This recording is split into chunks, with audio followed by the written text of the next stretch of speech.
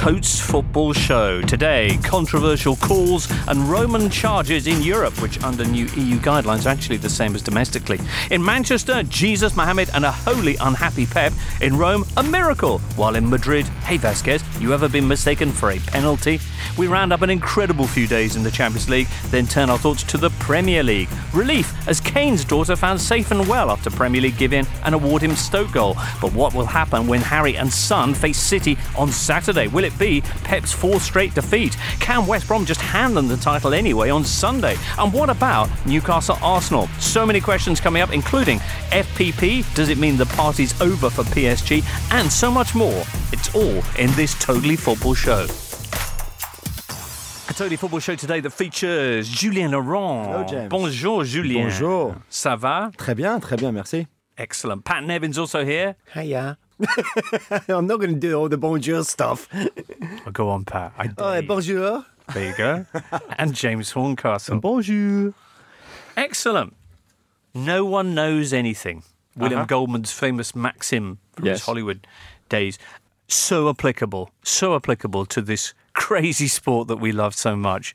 This week, and Monday, we didn't even bother previewing, and we're not the only ones, the Champions League second leg. One, maybe the Bayern Munich Sevilla looked like possibly. That was a really exciting game to preview as well.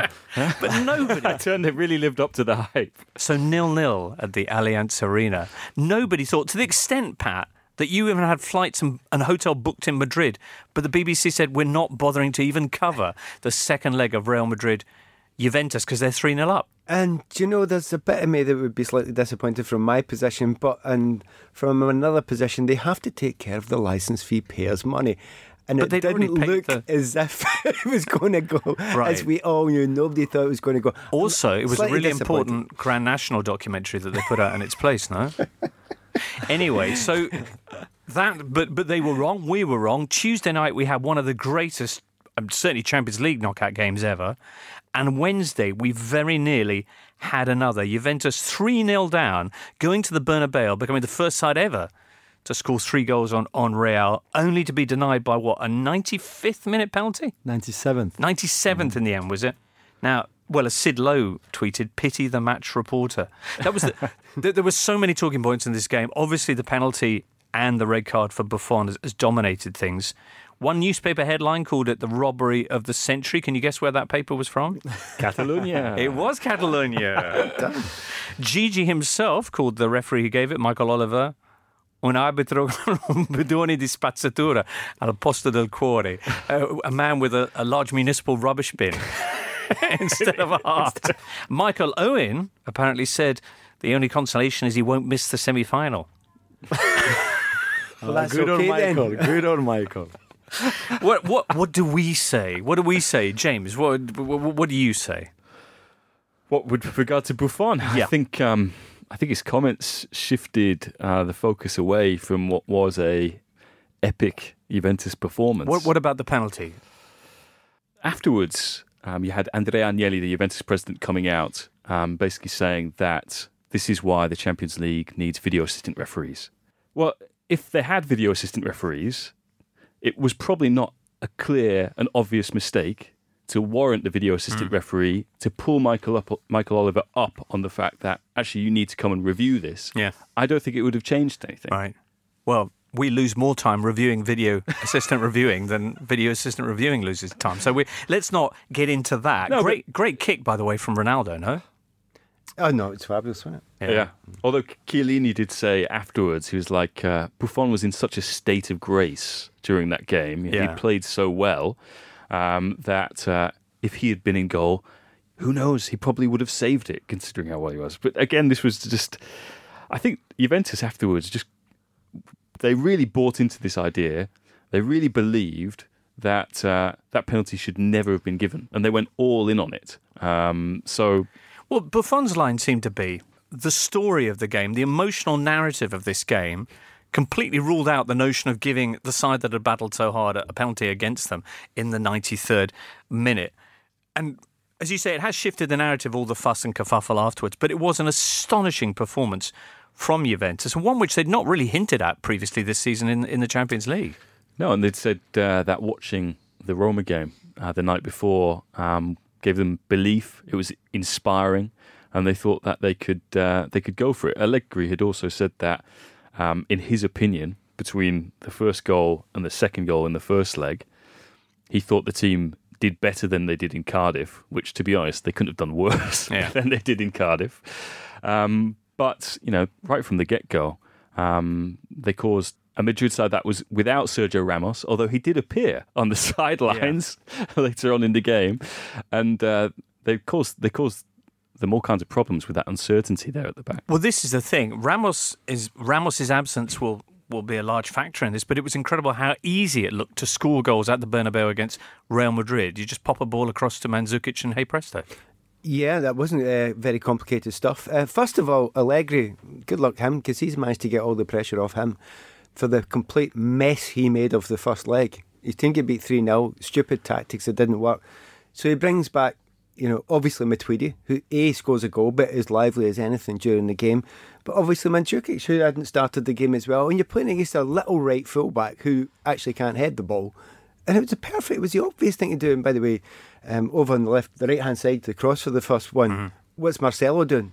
Oh, just have that cross, just carry on. So they weren't up for it, they weren't right for it. So that's number one. Allegri's getting away with a lot here because he made a mess of it in the first leg and he shouldn't have been in this position. Can I say one thing about the penalties? Sure. Back to the penalty kick.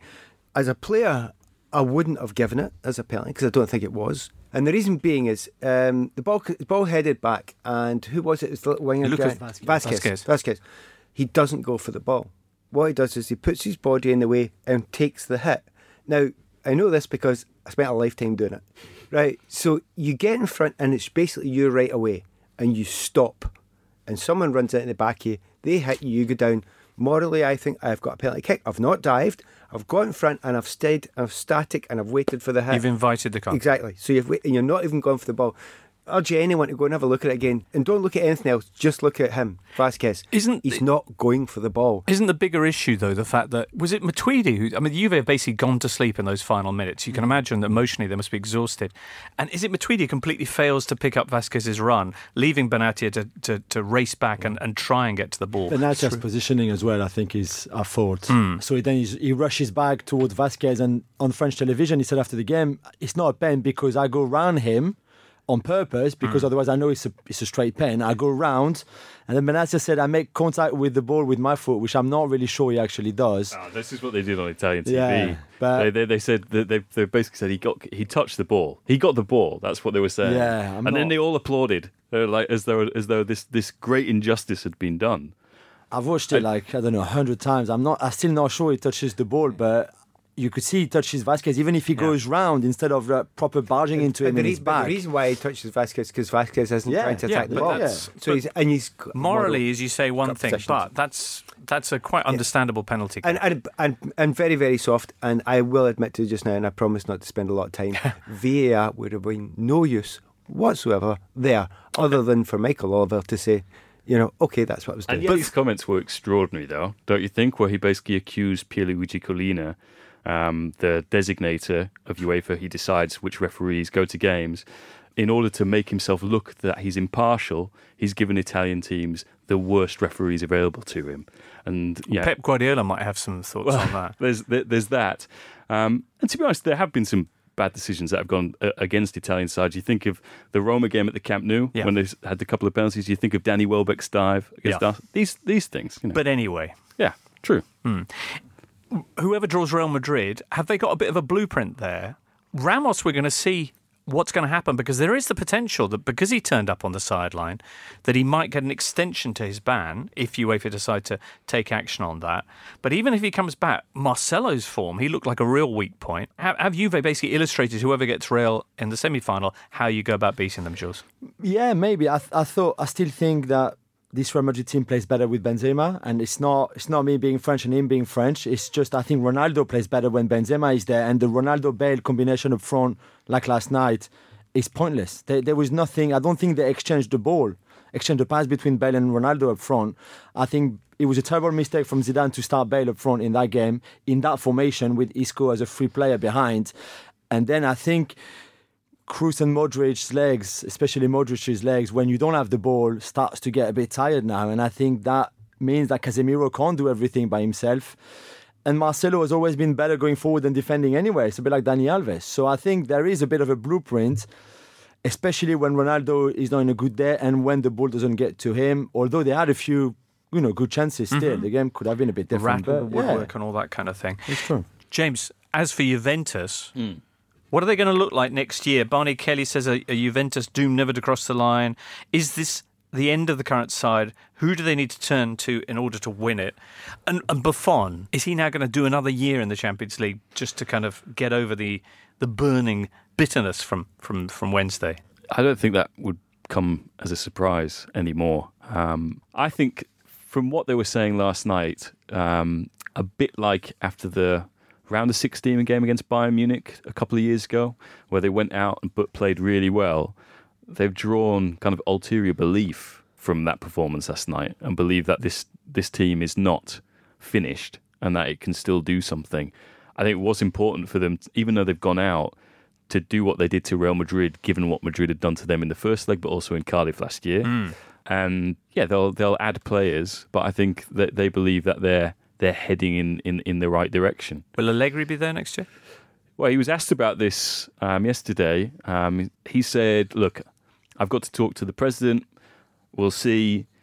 I think what he did say is that if he does leave, it will only be for a club that can have similar nights like that in the Champions League, which would rule out, Chelsea. I would say, Chelsea or an Arsenal. Interesting.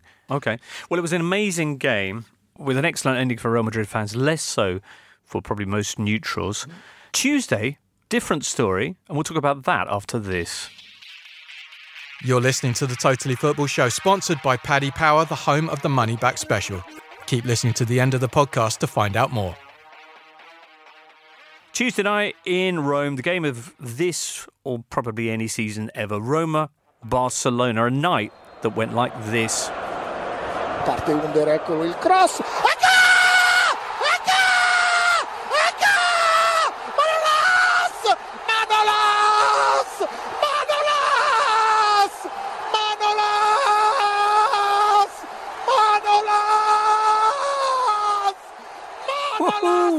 Now, there is a Golazzo special out there on your timeline recounting the extraordinary story of how Roma turned around a 4-1 first leg deficit against Barcelona, of all people. But nice, given the epochal nature of this particular game, to get Pat and Jules' thoughts. Jules, first of all, Rwengi. Oh, karma is a bitch. I'm telling you right now, and I'm so glad. Roma did to Barca what Barca did to PSG last year, but without cheating. And the not cheating is huge. And I'm going to continue my rant a little bit. I thought Barcelona was a disgrace. You cannot go into a game like this, even with a 3-0 lead, with the players you have, albeit the greatest of all time, in Lionel Messi, and refuse to play football the way this Barca team, at least try if you want to. And maybe Roma were too good anyway, and if Barca had tried, they would have still lost. But they even didn't try. See, I think the 4-1, although it felt really unjust last week, actually helped Roma, because it did mean that Barcelona came in with such an attitude of all we have to do is sit there. There's no way they're coming back. Maybe if it had been closer, Barcelona would have come out and attacked. But, revenge for PSG, revenge for Roma as well, because they've been pumped by the big boys in the Champions League. We talk about this in Golazzo, but the 7-1 at home to Bayern Munich, Barcelona 7-2 on aggregate a couple of years back. And this, for me, was a little bit like the bit where the puny kid reacts and takes out the bully with the roundhouse kick to the head. It's like the end of Karate Kid or something like that. Yeah, not just a lucky punch either, really. Yeah. It was a drubbing. And I think they've looked at this and said, after everything that's gone on in Italian football over this season, Italy not going to the World Cup for the first time in 60 years, what happened in the last 24 hours is a good thing. I mean, Buffon, there's a lot of what he said last night, got lost because the main quote was the one that you mentioned about Michael Oliver. But he said, we've kind of got rid of this veneer of mediocrity, really. It's a positive that teams other than Juventus are doing well in the Champions League or in the Europa League in Lazio's case this season. Yeah. Pat, phenomenal from Roma, but phenomenally disappointing from Barcelona, from their manager Valverde. How much was it Roma and a monumental performance, and how much was it Barcelona just blowing it? oddly, I mean, both of them have played against Chelsea this season in the Champions League, and I was at all the games involving those two teams. And I will say I was surprised by the result, but not shocked at it as well. Really? No, because after the Chelsea-Barca games, I thought, right, well, Chelsea didn't get beat by Barcelona there. They got beat by one guy, Lionel Messi. The rest of the team, no, nothing there that I'm thinking, wow, that's really special. Iniesta's not the player he was before, possibly my favourite ever player, you know, out with the obvious Messi in the last 10, 15, 20 years. But I'm looking at him, I'm thinking, the king isn't, he's no clothes on. Why is no one saying this? And I had this discussion with Jody Morris, remember Jody? And I said, I posed the question, I think the days are gone. I think we're seeing the dying embers. There's a lovely glow in these dying embers, but I think we're seeing the dying embers of this great team. And the answer was, well, I think you'll find they're doing quite well in La Liga.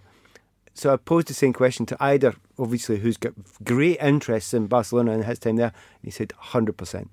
They're really close now. It's on the edge. And we've seen it a couple of times. We've seen it in a few games where they've just fallen right off that edge. And it is the Emperor's New Clothes thing. Do you know what? Go and close them down. But they are doing really well in the Liga. They are, exactly. But I just don't think that's going to last too much longer. I'm not saying they're not a good team. They're a very, very good team. But they are not the team they were. Right. And they are very, very close to being a much, much lesser team. The guys that are replacing, who's going to replace Iniesta? I bet he's not as good as him. You know, and you go all the way through the team, who's going to replace. And I don't know if any of them are of that standard yet. Right, well, the guy who replaced Mo Salah, it isn't probably as good as Salah, but it was a fantastic performance from Roma, a performance of huge confidence, of huge competence as well, tactically from Eusebio Di Francesco, who's had his critics this year, but now must be the toast of Italy. Yeah, and yesterday returned to the training ground Trigoria, and there was, I think, a couple of hundred people waiting outside, and he spent a good 5-10 minutes just taking selfies, enjoying the moment. Yeah. Which well, he hasn't got long to enjoy it because this weekend, Sunday night, what happens? The derby, against Lazio. Is it tight, Pat? Is it tight for their Champions League place for next year? Yes, it is. Lazio are third. Roma are fourth. How many points are between them? None points. Nil point, as you say, Jules, in France. Well, Dzeko will have as much of an effect in that game because the big thing, you play against certain teams like Barcelona, it's really good to have an Edin Dzeko. You know, he's exactly the type of player they don't want up against them. So, you know, maybe Lazio are more ready for Dzeko. We'll see. You know what's sad about Barcelona, though, is they have the biggest DNA in football. You know, that the way they've been playing for forever. And I think Valverde, he's just ruining that by... But is he ruining it? Who's coming through? We've had this conversation. Impressive. They're not playing the Barca way. I'm sorry. This is not true. Yeah, I agree. But why? And that's why I'm very wary of having a go at managers, because when Pep was there and others were there, they looked on that pitch and they've got Xavi at his best, Iniesta at his best, Messi at his best, and all the way through the team. And a lot of them coming through the Barca system. Okay? And as we all know, who's come through the Barca system in the last 10 years of that calibre? Nobody. Absolutely nobody. It's pretty phenomenal to get that series of players. I guess it could never go on for forever. But just as a kind of final point on this, you saw the game, Pat, I imagine. Have you enjoyed a match as much as this that you can remember of late? To be fair, I've been seeing a lot of great matches recently. But this was Champions League ones have been fantastic as well. Yeah. And oddly enough, for different reasons. I love them for different reasons, you know. And funnily enough, oh God, you're going to hate me, Julian. Sorry. But the PSG Real Madrid game, until the first kickoff, was one of the most enjoyable games I'd seen because the atmosphere was so fantastic. Right. And part of it is the atmosphere. And I'll go back to the game last week when the overhead kick with Ronaldo. Yeah. You know, that was a phenomenal game in its own way as well. Seems like a month ago now, doesn't it? Just one last thing on James Pallotta, the Roma owner, you know, ending his night in the Fountain del Popolo, being fined €500 because you're not allowed to jump in the fountain, and then giving out 230 grand to restore the fountain one in in the Pantheon. His Anita Ekberg moment, you know? Yeah, and you know, and maybe for him, who's been a bit, I don't think all Roma fans are huge fans of Pallotta for many reasons. I think, you know, for him, it could be a crucial turning point as well in his career of owning the club. Well, that and the battle for the new stadium, which they had big meetings about during the week, and fingers crossed. Fingers crossed. It's transformational. I mean, a lot of people were saying yesterday that Roma they've got a wonderful shirt, a shirt that is unblemished by a shirt sponsor. It's like, how has this club not had a shirt sponsor so long? They'll have people queuing up to sponsor that shirt now. Wow. And they're about to make, 80 million from the Champions League, considering that Juve got knocked out last night as well. So, yeah, that'll help them keep their best players and go further. So, All right. Okay. Well, they're in the semi-finals along with Real Madrid, Bayern and Liverpool, who, again, back in the midst of time, beat Man City on Tuesday night. We'll touch on that game after this.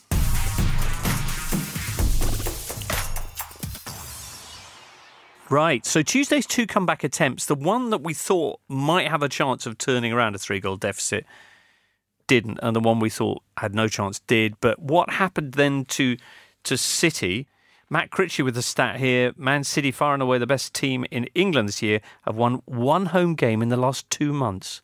2 months. Wow. What can we say about the performance of the Etihad? Was it a formality after what had happened at Anfield? Or could that second goal, had it been awarded by Lahoz, is it? Yes, Lahoz. Winky Man. Winky Man. Yeah. Could that have, Jules, go on. No.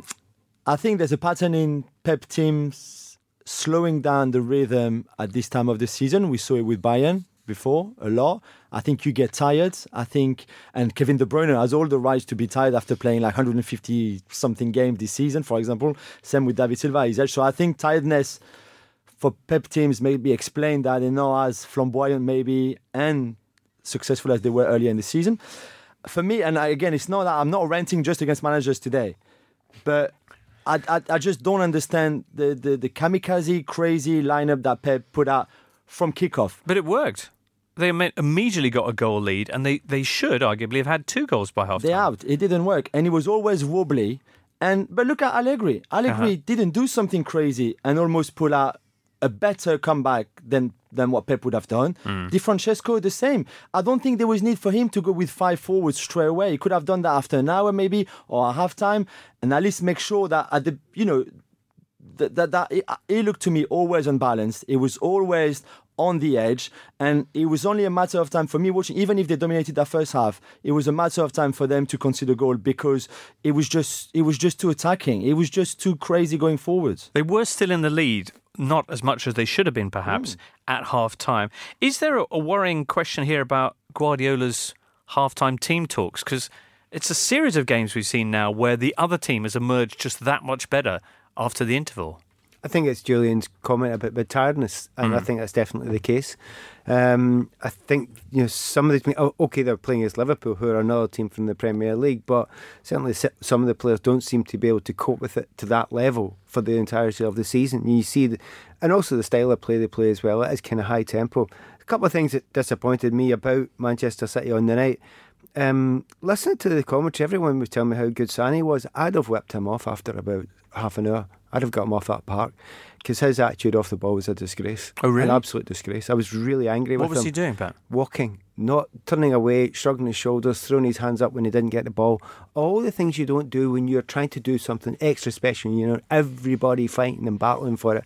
Again, if you don't believe it, go and have a look back at it. It was really upsetting because he's a fabulous player and nobody else was doing it in the team. You need everybody fighting for that. But I think your point about that goal that should have stood, let's not say the 3 letters again, but it should have stood. And had that stood, we don't know. We don't know, but I have a suspicion they wouldn't have done it. Purely because start of the second half, gas had gone. Jurgen had got his players up for it. Their tempo was higher. They're playing slightly higher up the pitch. And City just did not have the vitality to be able to play against that. So I don't think it would have made a difference in the end, if I'm going to be honest. Well, I mean, they've gone in front in their last 2 games, the Manchester Derby and this one, and they haven't been able to make it stick. And I thought, again, as in the first leg, even though he played Sterling from the start in this one, they looked one-dimensional again in the first half. It was always just isolate Sané against the right back.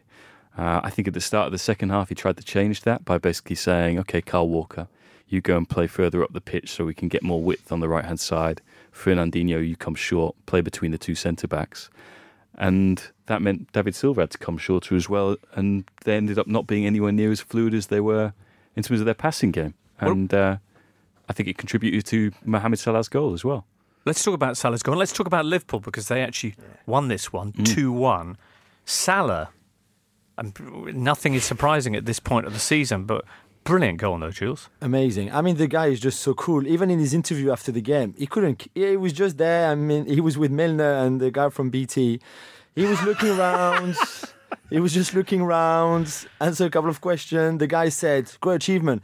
And he was, I love that song, because there was the Liverpool fans still in the stadium were singing the Mo Salah song. Oh, yeah. It was just, the guy is the coolest dude on earth. It's incredible. And the finish that he had at such a key moment to just chip it like this, like, oh, look what I can do. Up, here we go. Take me through the goal. He nutmegs. Does he not nutmeg? Mane nutmegs. Mane, yeah. Okay, so he nutmegs. Then it comes back off the keeper. Yeah. But even when he's in on the periphery of things, so when he doesn't make things happen, he's just so clever. Or maybe because everything is going his way this season, he gets a bit lucky to be on the right place at the right time to get where the rebound is, for example, in that case, and get the ball and then finish it. But I just think that his intelligence, which is, I think, very often underestimated in football players, but his intelligence on and off the ball is just magnificent. Pat, if you were managing a Champions League team, which one of these sides would you not want in the semi-finals then? Roma, Liverpool, Bayern, or, well, actually... Do you know what? I love... You started this whole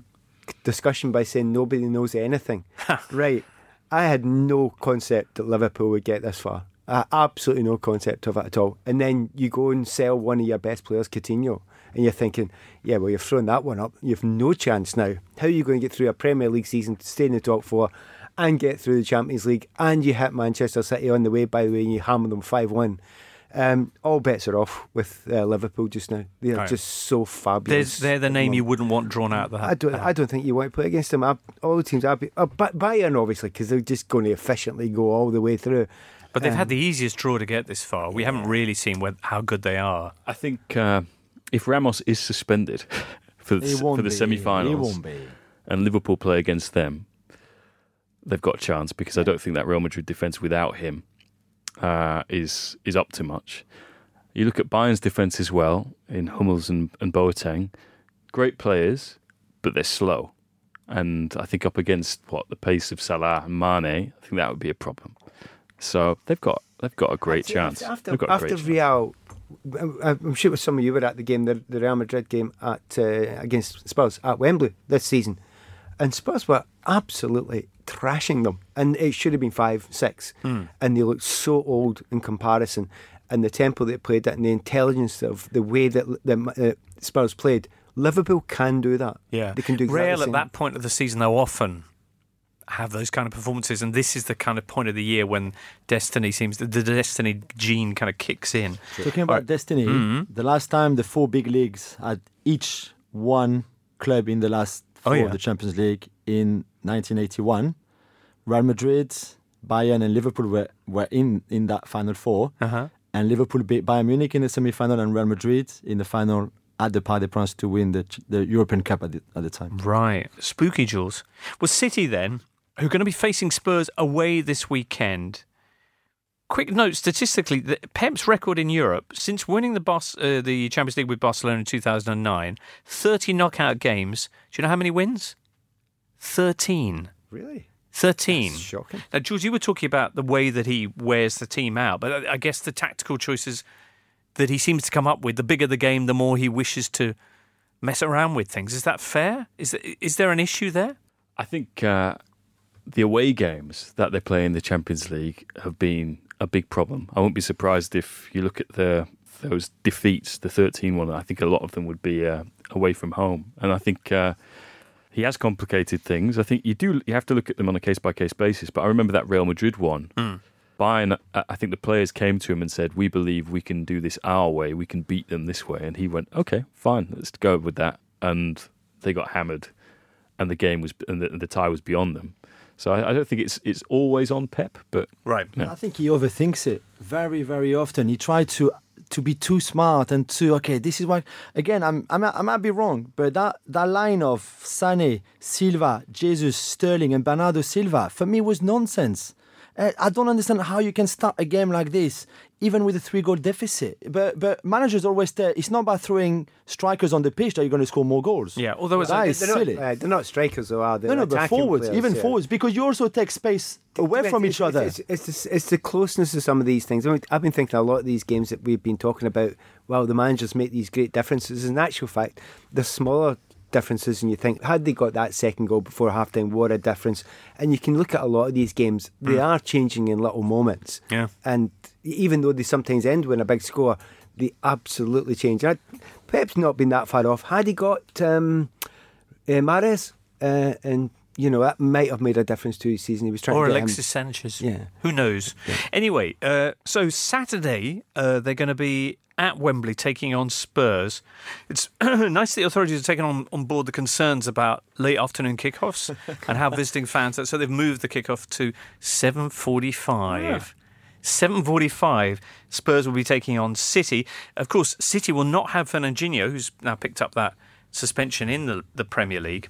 Pretty key player, you'd think. A pretty hard player for Pep to find a replacement for in that squad. Are they heading for their fourth straight defeat? I don't think too many people are going to argue that that's not quite likely. I think it is fairly likely, the way they're playing just now, the tiredness.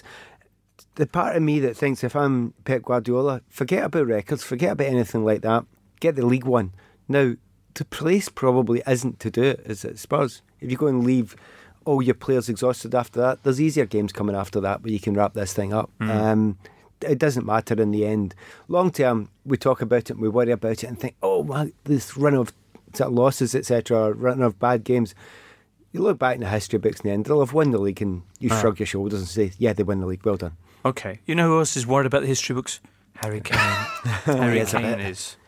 He's been given that goal against Stoke, courtesy of the Premier League's goal accreditation appeals panel. Pat, have you ever had have you ever come across the goal accreditation appeals panel? No, I didn't have a panel when I was playing, but it certainly happened to me just off the top of my head a couple of times. The first goal I ever scored as a professional, I didn't touch it, but I had to claim it. And why? I had to. Right, the reason why I had to is because it was a long throw in and I swiped at it and missed it and it bounced straight in, and if I hadn't touched it, the goal would have been disallowed, so I had to. And another one, I remember playing this could not happen now, right? This shows you how things have changed. Do you realise though that you just admitted that, and the Kane precedent means that could now be taken from you? Yeah, retrospectively. Absolutely. Can I have? I'm going to grab one back now then, and if that's the case, I remember playing for Chelsea against I think it was Leeds at the end of the season, 5-0, and right at the end I scored a goal. But because the entire pitch was ringed, and I mean the pitch was ringed with fans who were just about to run on because we'd sort of won the league to get promotion, nobody could see it, and nobody in the press box could see who scored the goal. So they guessed and they gave it to Paul Carnival, and it was me. And did he not say anything? We were too busy celebrating winning the league, right. So we didn't care. And so what, And for all those years, I thought, fair enough. Well, it's evened itself out now. So if I'm losing that one, I want that one back. It kind of, to some people, it does matter, And if you're going for records, it does matter. To be honest, I'll tell you one thing. I believe Harry. You do? Absolutely believe Harry. Because he said on his daughter's life. So well, he ran as he ran away from it. It was this kind of movement of his shoulders, as if to say, it touched me. It's not touched his head. It's definitely not touched his head. But oddly enough, I just don't think he's the type, which is unusual because most centre forwards are the type to lie through their proves teeth. that he is the type. That's very Ronaldo-esque, isn't it? That's what those goal Cristiano would have done on that Spurs, on those Daniel Levy contracts. An extra 100k if he scored over 25 goals. I'm not as cynical about Harry. I have to say, I just don't think he's that type. Okay, well, anyway, so that's taking place on Saturday evening. Another step for City towards the title. Spurs, meanwhile, in the race for third place behind Man United. They're level on points currently with Liverpool. They do have a game in hand on Jurgen Klopp's side. Liverpool, before that match, actually at the 5:30 kickoff time, will be hosting Bournemouth, who lost 4-0 in the reverse fixture down on the south coast earlier this season. Did you know, Jules, you might do, there's been a goal in the 89th minute or later in each of Bournemouth's past 7 Premier League games. It's extraordinary. And often from them as well. They comeback kings. I think they've won more points from being behind than anyone else, which shows great character from Eddie Howe and the players. And also his substitutions, his coaching. has been very good. Usually, it's often the subs who've come on late in the game who then scored or assisted the goal late for Bournemouth. Yeah, very nice. All right, well, there's more Premier League on the way, but right now, this. Listeners, you know there's more to football than losing 3 games in a week, getting sent to the stands at half-time or going through improbably on-away goals. Yes, football's fundamentally a simple game, but you can't truly understand football without understanding the modern world. And you can't understand the modern world without understanding its most popular sport. Game of Our Lives is a new podcast series hosted by the football historian David Goldblatt. It tackles themes like human nature, globalisation and geopolitics through the prism of the beautiful game. This week, Goldblatt heads to Liverpool to explore the relationship in the city between football and politics and assesses the tensions between the money sloshing around the Premier League and the ordinary fans who are increasingly being priced out of the game they love. Football's a global game now, and with that comes vast riches. How do we make it affordable, but also how do we make it fair? If you want to learn more about why football matters, make sure you listen to Game of Our Lives on Apple Podcasts and everywhere else you get your audio on demand. The Game of Our Lives podcast with David Goldblatt. Subscribe now. There are those who say keep football out of politics or keep politics out of football. Not David Goldblatt. Should be a fascinating listen. Now, Rafa on Monday was saying that all Premier League games are meaningless now. Oh, yeah? Well, to be fair, he did Even say at the top bottom? half of the table. No, he did say top half of the table. Okay. But you could see from his face that he thought the whole exercise was pointless. He might be right. West Brom, 10 points from safety. Stoke, 4 points from safety. Saints, 3 points from safety. Let's see what interest, what drama we can rustle up from these fixtures this weekend. You got Stoke. They're at West Ham. They've got an absolutely awful away record. They need, I think, 7 points from their last 5 games to stay up. They've had 1 win in their last 11 under Paul Lambert. Jules, you're a big Paul Lambert fan. Oh yeah, I love Paul. Paul Lambert. Paul Lambert, yeah, he must be French somewhere. He's just going to go back to the Championship where he belongs. He's taking Stoke with him. Yeah. Okay. West Ham, they won 3-0 against Stoke at the Bet365 with Marko Arnautovic scoring his renaissance, Pat. Did you see this coming? I didn't see it come, but I was there when it started. Okay. The other week there against Southampton, he was absolutely fantastic. And then there were moments in the game against Chelsea where Arnautovic played well as well. By the way, I'm not agreeing with Rafa here, this concept that the whole thing's dead and buried. But I don't think he said that about the bottom. If you're the likes of Southampton, you're actually 4 points off safety, but you've got a game in hand. Yeah. And you're beginning to get a little bit of momentum. They're not getting they're not getting the wins yet, but it only needs 2 or 3 wins. Most of the teams are out of it. Bournemouth, as you say, are out of it. Watford are safe. Yeah. But there's still some interest there, and you look at Bournemouth, it's a real shame for people around Liverpool. Bournemouth would have been an interesting game, but Bournemouth are safe now. Yeah. So Liverpool are going to be fine in that game. Saints, you mentioned there, with a game in hand, and they're hosting Chelsea this weekend, who've only won 1 game in their last 5. Well, I'm going to be at that game. Okay. But just the way my life is organised, which is badly, I'm doing Southampton on Saturday and Newcastle on Sunday. That's just the way my life That could be is really organised. interesting. Yeah, the travelling's going to be really plenty interesting. of view time on the train as well, or plane even. Reading. Reading, okay. Reading time. But I mean, do you know what is maybe the interesting thing about last week's results? I don't know if you noticed it. There wasn't more than a goal between the teams in any of the games last week. Really? So either 0-0s, 1-1s, 3-2s, whatever. There was no more than a goal between. So at the moment, the teams at the bottom are battling. They are absolutely battling. They're fighting. And maybe not getting the results. West Ham did, whereas, Southampton didn't. Southampton didn't. But they're battling now. You can see it now. David Moyes, a top friend of yours, he's just talking about Arnautovic, who's possibly the best example of the impact that Moyes has had on that team. Under Bilic, who signed Arnautovic for 24 million, 0 goals and 0 assists.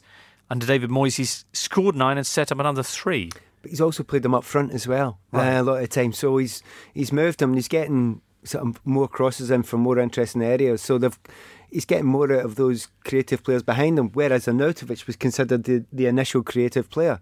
Actually, he's the one getting on at the end of it at the moment. So that's made a big difference to him as well. And he is the central player to it all. He's not getting everything because there's quite a few times you look at him and he's waltzing about as well. But to be fair, he's definitely improved. And needs to play against managers who have annoyed him. It seems to have a good effect. Well, he scored against Stoke in the reverse fixture, didn't he? Didn't he? Came back to haunt them. So Yeah.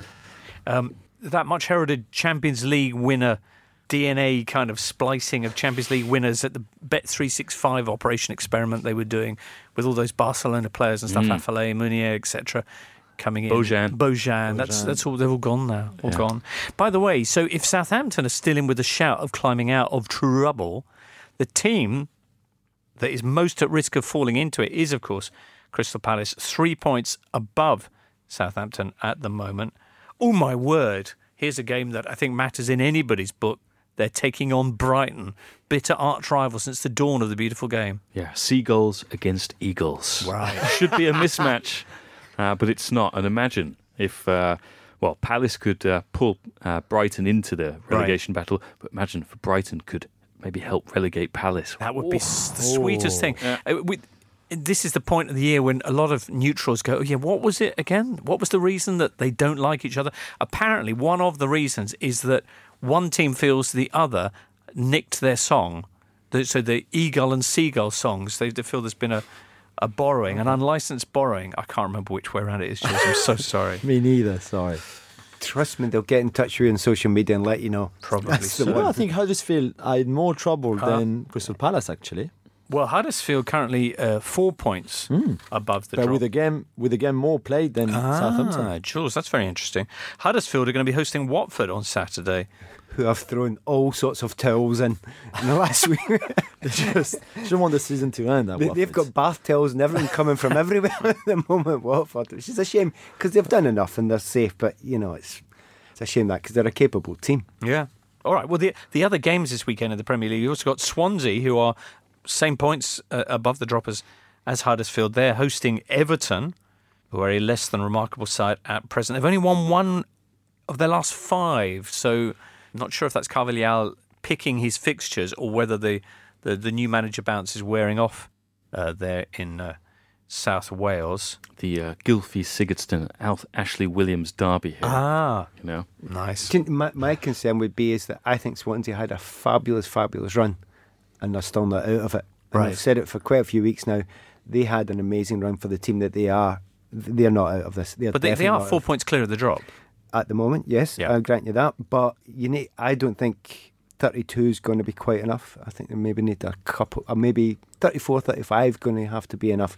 So, it's all very well to say you can get these points, but picking up points is incredibly hard for them. Having said that, Tammy Abraham got them a point last week with a very good header. Yeah, and they have won their last 4 games at the Liberty. So. Well, that's good then.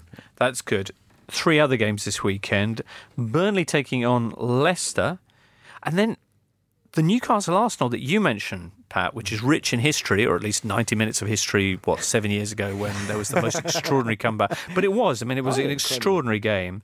Finished off by the much-missed Cheick Tiote, who's sadly died last June. But Arsenal 4-0 up with 20 minutes to play, contriving to draw 4-4. You remember that day? I remember. Charles? I was there.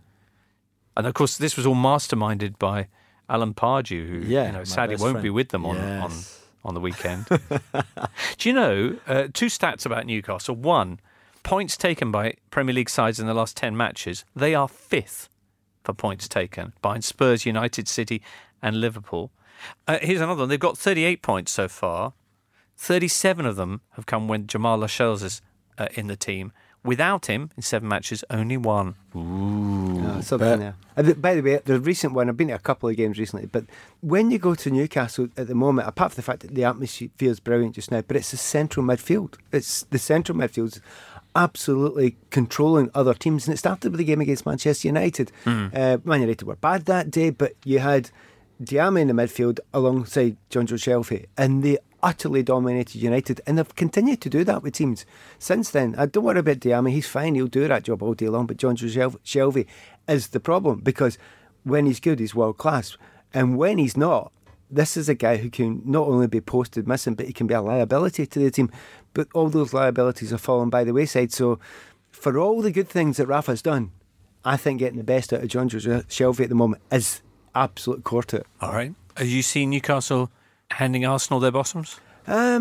I think it'll be pretty tight. I Yeah. really do. And I do think there'll be goals in this one. I think it'll be much more open. And the fact that, Newcastle have got those 38 points now, I think the pressure's absolutely off. So I think it'll be a pretty open game. All right, nice. I think for a club of Arsenal's resources, their away record is atrocious. this How season. bad is it, James? Well, they've lost, 4 straight on the road? And it's only ranks as 12th in the league over the entire season. 12th in the league. And Wenger will rotate again because you expect the strongest 11 to play in the Europa League Thursday. Yeah. And like he did against Southampton and against Stoke before, the ones who haven't played in the Europa League will surely But play. they want to win this game. Oh, They're 3 points behind Chelsea. But they wanted to win Burnley against are coming. Southampton as Burnley well. are coming and for them. Stoke, so Yeah. the way it's rotated. Imagine thinking there was hasn't- nothing to play for on the top half of the Yeah. table. Yeah, imagine. All right. The other match this weekend is Man United against West Brom, which will be an interesting test of how Darren Moore's new direction is going. 5-5 in Fergie's last game. It was, wasn't it? that would be great. That would be nice. Yeah. There was a question among the interesting things that Rafa said on Monday, and he's always interesting, is our friend Mr. Honigstein. He said Pogba is not a midfielder, and the first manager to realise that will have tremendous success with him. Is he a Jules? goalkeeper? Or Of course, Paul Pogba is a midfielder. He's not a defensive midfielder. Uh-huh. I think everyone can see that. He says it himself. He doesn't really like defending anyway. But he's a midfielder. Whether you play him a bit higher, just behind a striker, or in a 3, and that has been the debate all season. But someone of his physicality with his technical skills can potentially be the best midfielder in the world. And I think his ambition is to be the perfect midfielder, which I think sometimes put a lot of pressure on him from other people, because he says he wants to become that perfect midfielder who can basically do everything. Defend, attack, score, assist, tackle, head the ball, everything. Which for me hasn't been useful to him saying it, because then people expect him to be like that. So to be a bit of a Busquets, a bit of a Lampard, a bit of a, all those great midfielders in their own position and their own skill sets, for him to have all of that is going to be very, very hard. He might never achieve it, but at least that's the ambition. But I think he obviously is a midfielder and could be one day the best in the world. All right, we'll wait to get Rafa back in for the next exciting.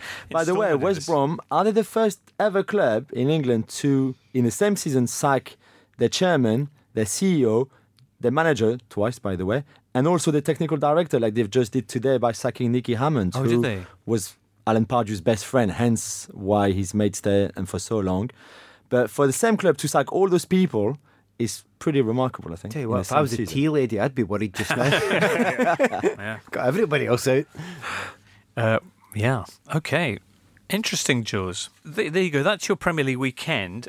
Hang about, because we've got dramatic potentially news on the way from the continent, everywhere from Paris to Panathinaikos, stopping on the way via Portugal and all kind of other continental points. But first, this. Listeners, starting up the Totally Football Show was a hairy business. Fortunately, Cornerstone have been with us every step of the way. Why? Because they're in the business of making hairy things smooth, like your face. Cornerstone's award-winning blades will give you the smoothest shave possible, and their range of balms, creams and exfoliators are all environmentally friendly, alcohol-free and suitable for the most sensitive skin.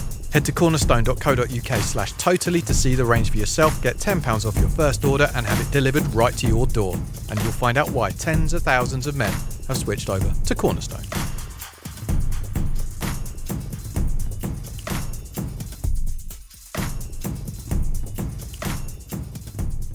Hey everybody, Fulham have moved up to second place in the Championship after they beat Reading this week. Cardiff lost to Aston Villa, that incredible Grealish goal. Did you see that? Yeah, but have you seen Ruben Neves' I goal? have seen Ruben Neves' goal, and lots of our listeners have too.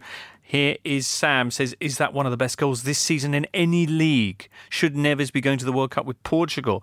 Nicolaus says, that Neves goal, I've never known a 21-year-old to control a game so well. He's only going to get better. This is in Wolves' 2-0 win over Derby, and it means that Wolves will actually seal promotion if they beat Birmingham at home in the Derby this Sunday lunchtime. winning the league in a derby is It's a once-in-a-lifetime opportunity. Anyway, or it could be before, depending on what Fulham do against Brentford. Yeah. Anyway, that's all very exciting then, isn't it? Ruben Neves? I've got nothing against Wolves, but he should never be playing in the Championship.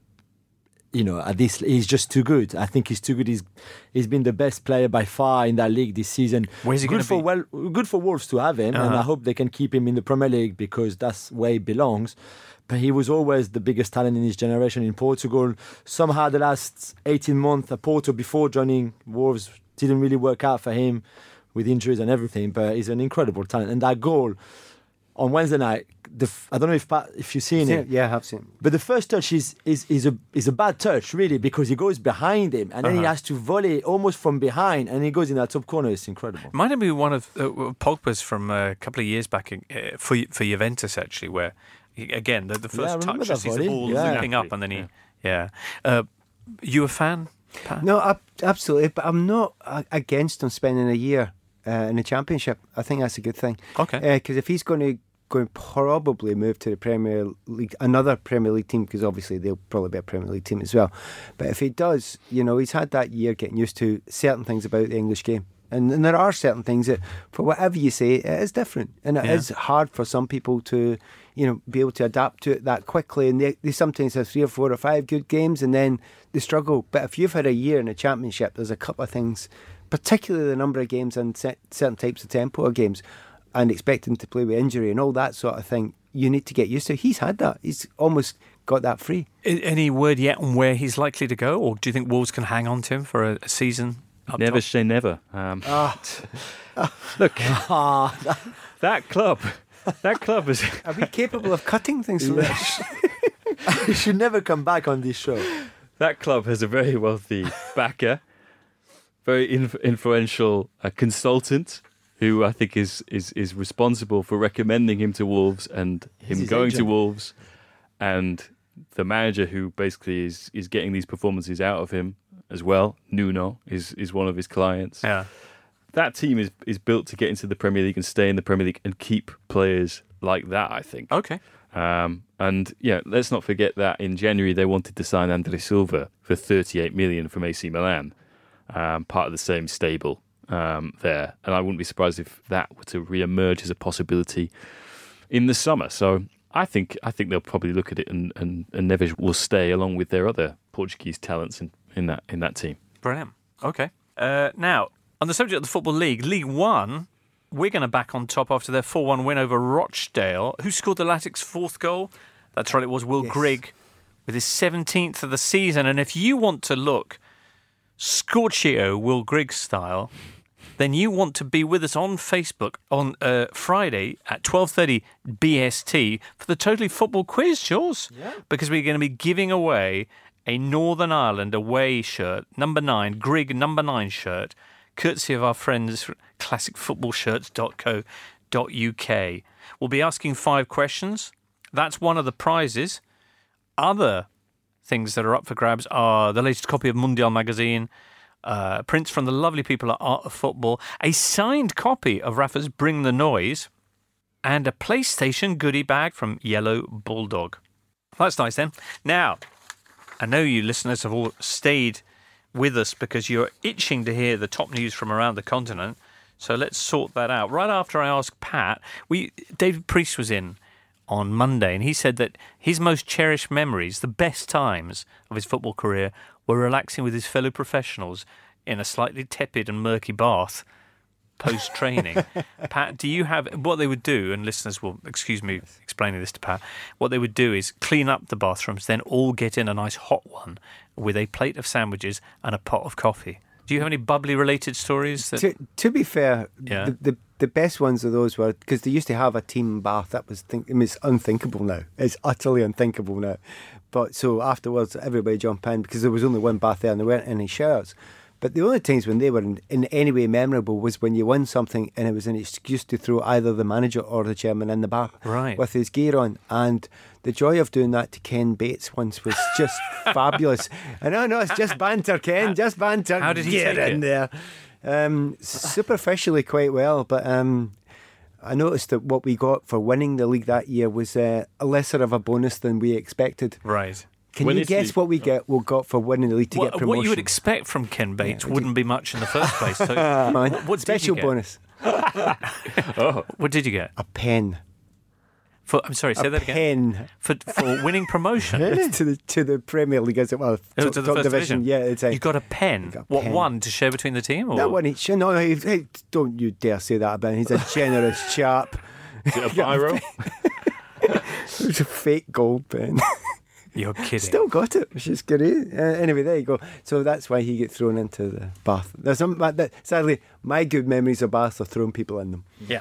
All right. When Italy won the World Cup in 2006, Totti thought it would be a funny thing to do to put the massage bed in the bath because he'd been taken off. And so at the end of the penalty shootout, he knew that one of the players would fill the bath up or not? Well, no, the bath was already full. He put the massage table in there because But that's dangerous. Exactly. So Alessandro Del Piero comes in, running, celebrating, dives straight into the bath, and hits and smashes into That's all the the Italian massage deserved table. anyway. I hope they all hurt themselves. Totti thought it was hilarious, and it was the adrenaline of Right. obviously winning the World Cup and that sort of thing, which I think stopped Del Piero having a go at one of his admittedly best mates in the game. But yeah, There was a similar story happening in Scotland a while back. There was a guy called John Lambie who sadly died this week. He's manager up at Path Thistle, a number of other clubs, etc. But his players, a mad bunch as they were at the time, threw him. I think it was actually into the sea in this occasion, and but it punctured his lung, and he for the rest of his life he had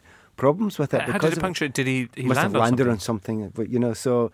You have a little giggle and laugh about that at the time, and it didn't matter how many times we tried to throw Ken in, we just couldn't puncture anything. Yeah. Not his ego particularly.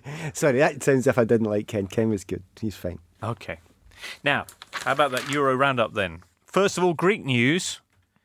As we know, PAOK's pistol-toting president has been banned, but all sorts of other confusion. Basically, nobody's got any money. This is perhaps not a huge surprise. Panathinaikos have been given a 3-point penalty for failing to pay off their debts to former German defender Jens Wemmer. And the squad has now gone on strike over unpaid wages. Olympiakos, who've been champions for the last 7 seasons but currently lying third, their players have been fined €400,000 and ordered to go on a holiday by the club president because of their poor results. That club president, by the way, a certain Evangelos Marinakis, who also owns Nottingham Forest. They all for sale, the players are. Are they? Yeah. All right. That's Greece. More Euro news. Mentioned on Monday, a huge game coming up in Portugal. Tightest title race around. There is only 1 point between Benfica and Porto. Benfica have been beaten only once all season. There are 5 matches to play, and they host Porto this Sunday night. That's exciting.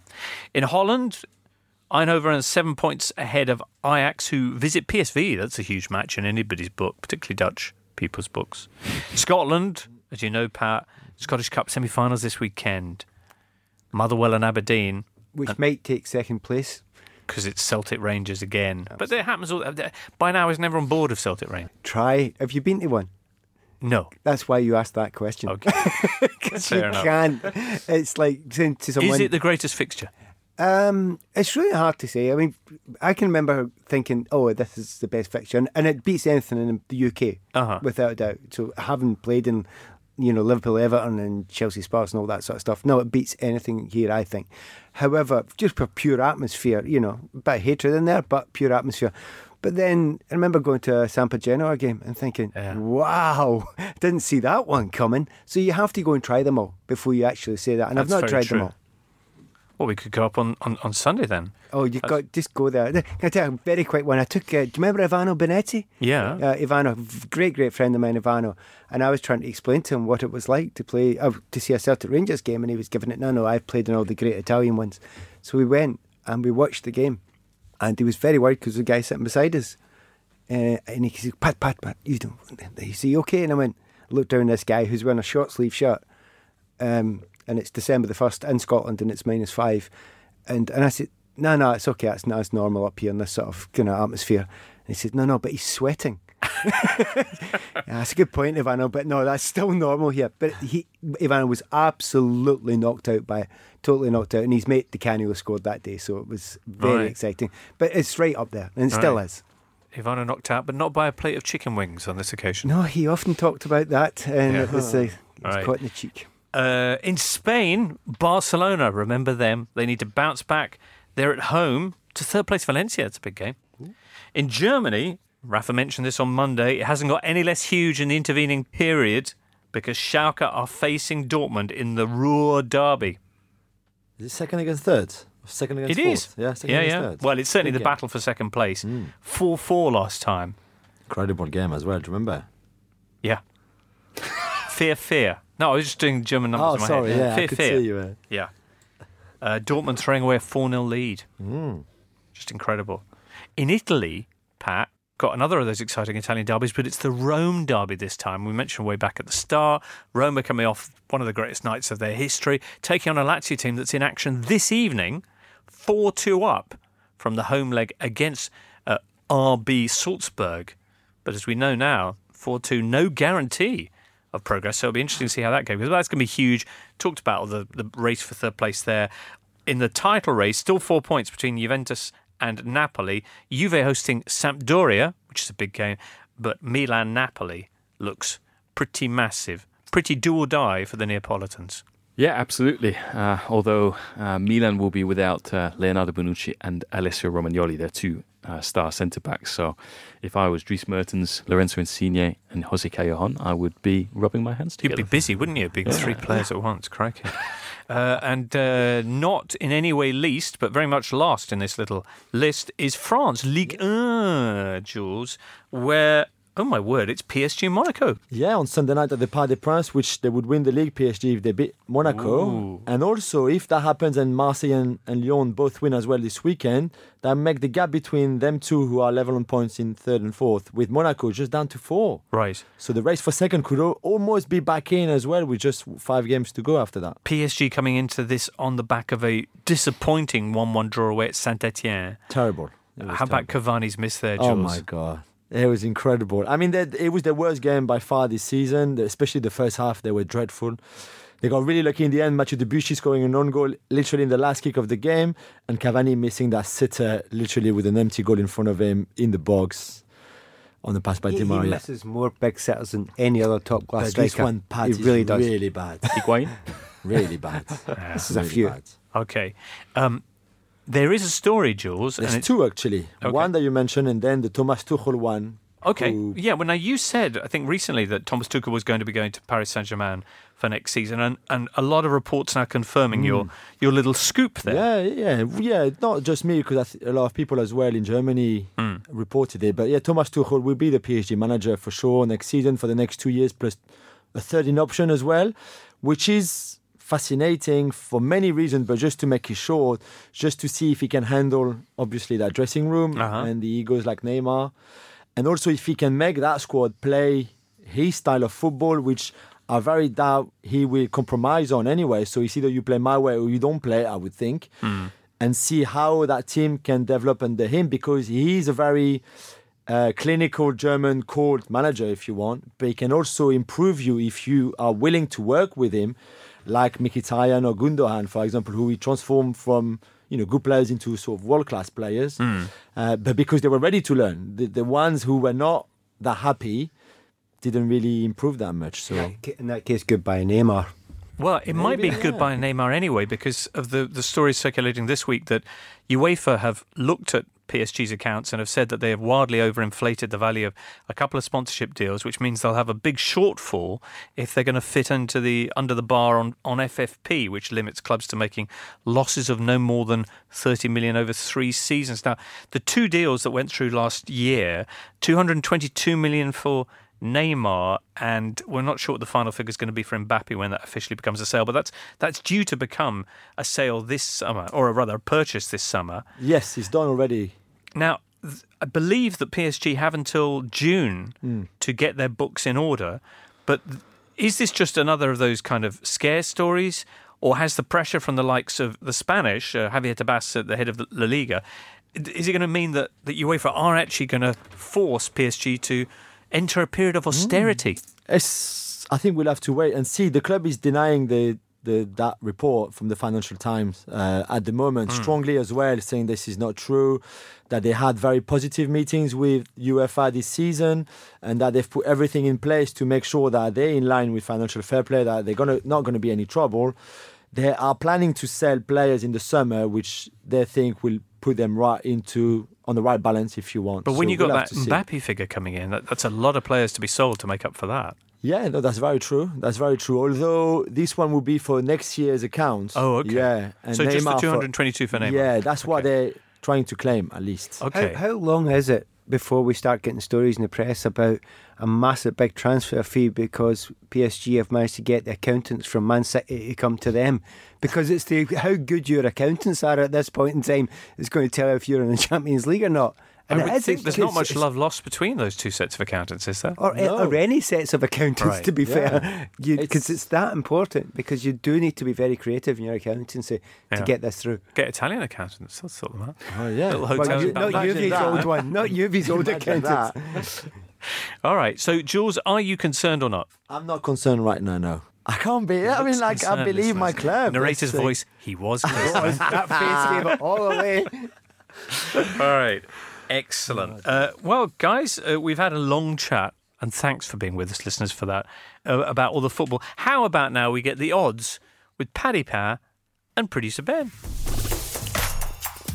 Thank you, Jimbo. I'm with Lee Price. And Lee, let's talk about the weekend that's coming up. Spurs are playing City. It's the big one. City, they've lost 3 in a week. Is it going to be 4? Absolutely crazy.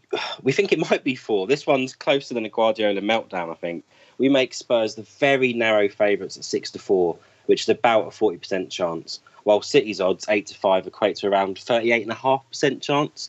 But with a 13-point lead in the table, it's hardly squeaky bum time for City. But it's certainly good to know they are fallible, at least until they spend £300 million this summer.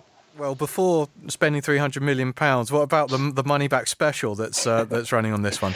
Yeah, sadly, this is max refund £10, not max refund £300 million.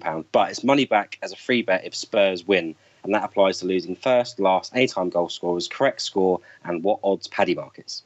So let's talk about the team that beat City midweek. Liverpool, they're up against Bournemouth. Now, Bournemouth are the comeback kings. What are the odds here on a goal in the 80th minute or later? Usually I'd start this with some sort of cheap shot about Liverpool's defence, but after the last week, even Dejan Lovren looks impassable. Bournemouth would be glad to be the kings of something, but I don't think it'll be the comeback here. We go 8-1 on a late goal for the Cherries.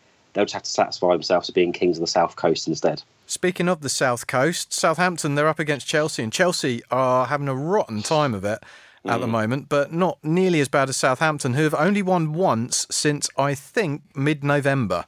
Crikey. Yeah, I can't work out if this is free money or not. Saints really, really, really, really need to win, and Chelsea really, really, really can't be asked. So our price of 10-3 for Southampton win, and let's face it, they absolutely have to win, looks very tempting, but we still make Chelsea favourites, odds on at 4-5, which is absolutely mad. Chelsea's hopes of the top 4 well and truly gone now, and Arsenal are very much hot on their heels. Can they catch them and finish 5th again and win that 5th place trophy?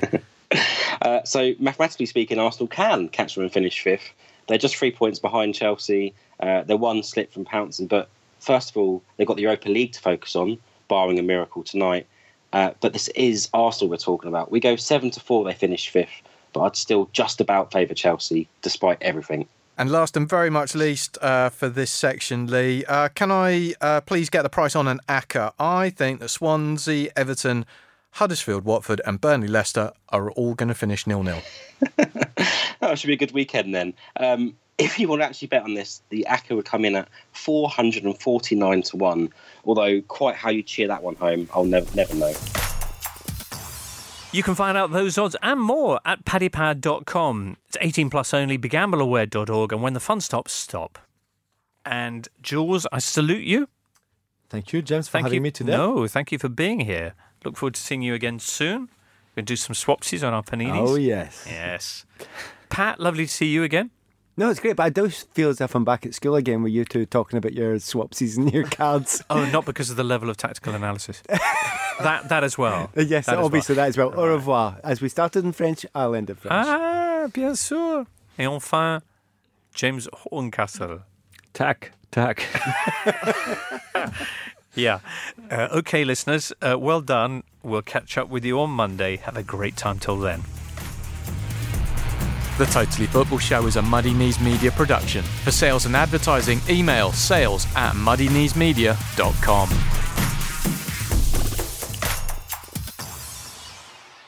That was pretty good, wasn't it? Not nearly enough Football League, though. Why don't you give the Totally Football League show a try? You'll find us on Audio Boom, iTunes, all the other places you get your podcasts.